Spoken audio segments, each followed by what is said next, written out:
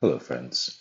So today I wanted to talk about vulnerability and confidence. So in the last episode, I talked about the problem of vulnerability and how vulnerability is risky and that there are some dangers to being vulnerable. So today I wanted to talk about vulnerability and confidence. So I think that one of the problems with vulnerability is self-confidence. Here's why. Because when we first try to be vulnerable and let others know what we're going through, we fear they either will not care at all, or we fear they will use what we've revealed about ourselves against us. When we're unafraid, vulnerability becomes less scary. Or maybe it's not so much that we are afraid, but what we are afraid of. For example, a baby is not afraid to be seen as chubby or to be chubby. Why? It's not something they're worried about. They're not concerned about what we think of their chubs, right? But as adults, we're taught to be ashamed of that. We're taught that, if we have fat on us, that, we should be a little bit embarrassed. We should be trying to work out and diet to get in better shape. We're taught to worry about our appearance. We're taught to worry about our status. But when we're very young, when we're toddlers, we tell other people who we are, right? I mean, have you ever seen a toddler confidently tell you that they are Superman or they are king or they are a princess or they are a warrior? They just know who they are and they're not entirely worried about what you think. They're not afraid to tell you that they're in pain or that they're hurting or that they're crying or that there's something weird on their arm or that they're not good at something. It's only as time goes on that we begin to believe that we have to live life with this veneer of perfection so that no one knows that we aren't all that we're trying to be. And I just find that it's interesting, when we're little, we're not afraid to ask for help because we haven't been taught to be afraid to need the help. In fact, when we're little, we're rewarded. When we ask for help, we receive help. I mean, if you were going through a grocery store and there was a little 3-year-old who said, "Excuse me, can you get that box of cereal? I can't reach it." You'd most likely get it for them. You would have no problems helping them. Anyway, it's something I need to think about more, but I just wanted to share that initial thought with you. I guess what I'm trying to say is that when we are confident in ourselves, we are more willing to be open. When we know who we are, we're less afraid of revealing our flaws because the reality is our job isn't to fix all of our flaws. That shouldn't be the goal. Our goal should be to build upon our strengths. What you're good at, become great at. And those things that are your vulnerabilities, that's where community comes in. That's where you bring people into your life who are strong in areas that you are weak.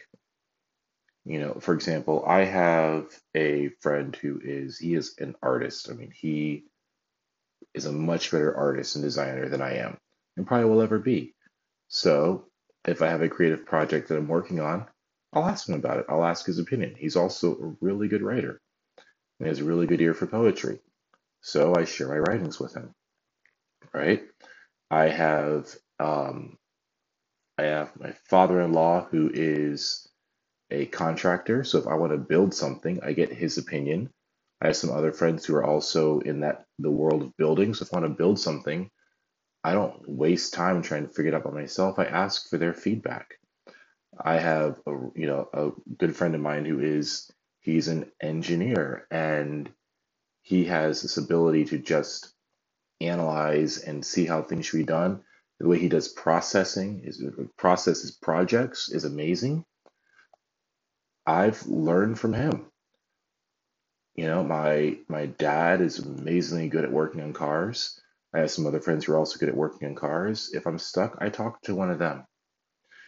And so I guess what I'm trying to say is instead of me trying to perfect everything that I do, I am learning to reach out to those in my community, in my friend circle who are gifted in ways that I'm not.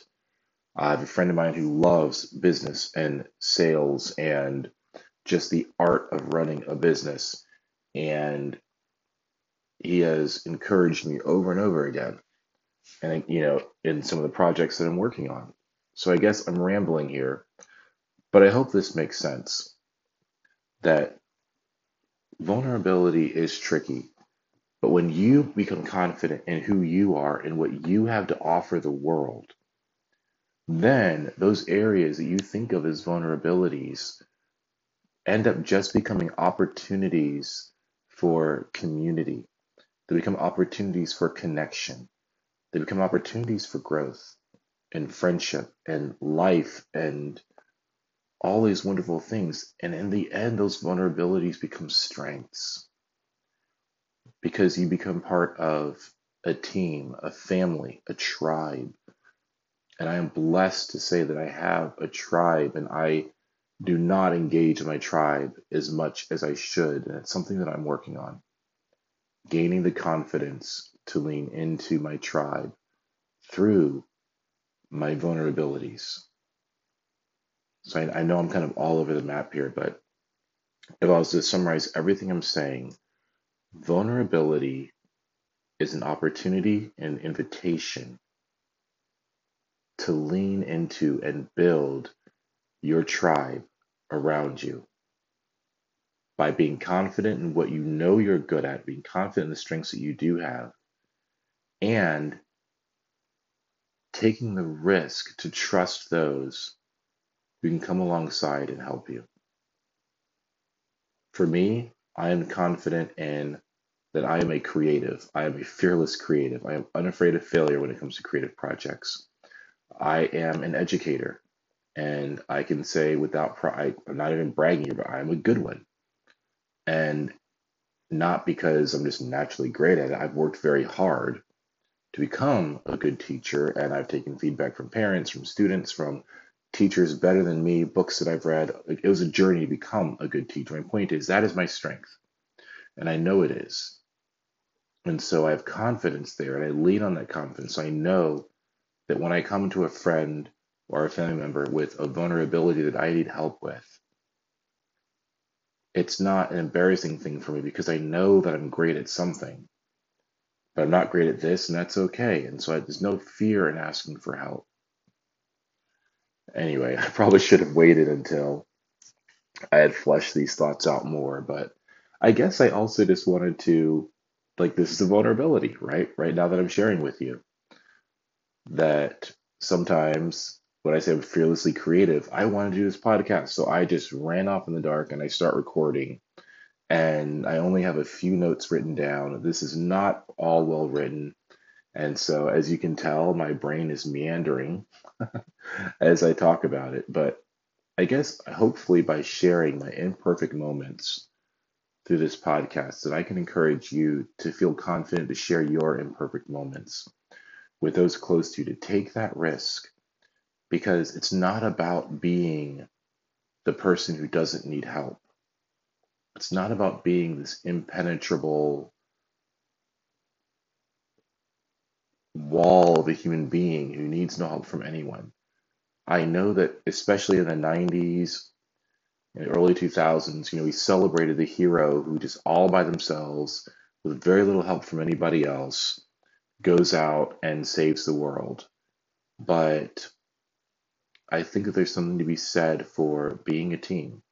And I think that's what I've liked about the Avengers and what Jack Snyder did with Batman, Superman, and the Snyder cut of Justice League, was that those films relied heavily on the concept of teamwork, that everybody had a part to play, everybody had a unique skill, and they weren't the same. They didn't even wear the same uniform. And yet, by each one doing what they do best, they were ultimately able to accomplish the goals set before them. And while it is scary and it is very difficult these days to build a tribe, to build a band of whatevers, because we're all very busy with our lives. I mean, I have been trying to build a tribe for over a decade now, like a solid tribe where everybody knows each other. And I've yet to be successful. I mean, I have a tribe in the sense that I have these people that I've mentioned that I go to, but I've never gathered with all of those people in one spot. There hasn't been a tribe in the sense that we're all gathering together on a regular basis.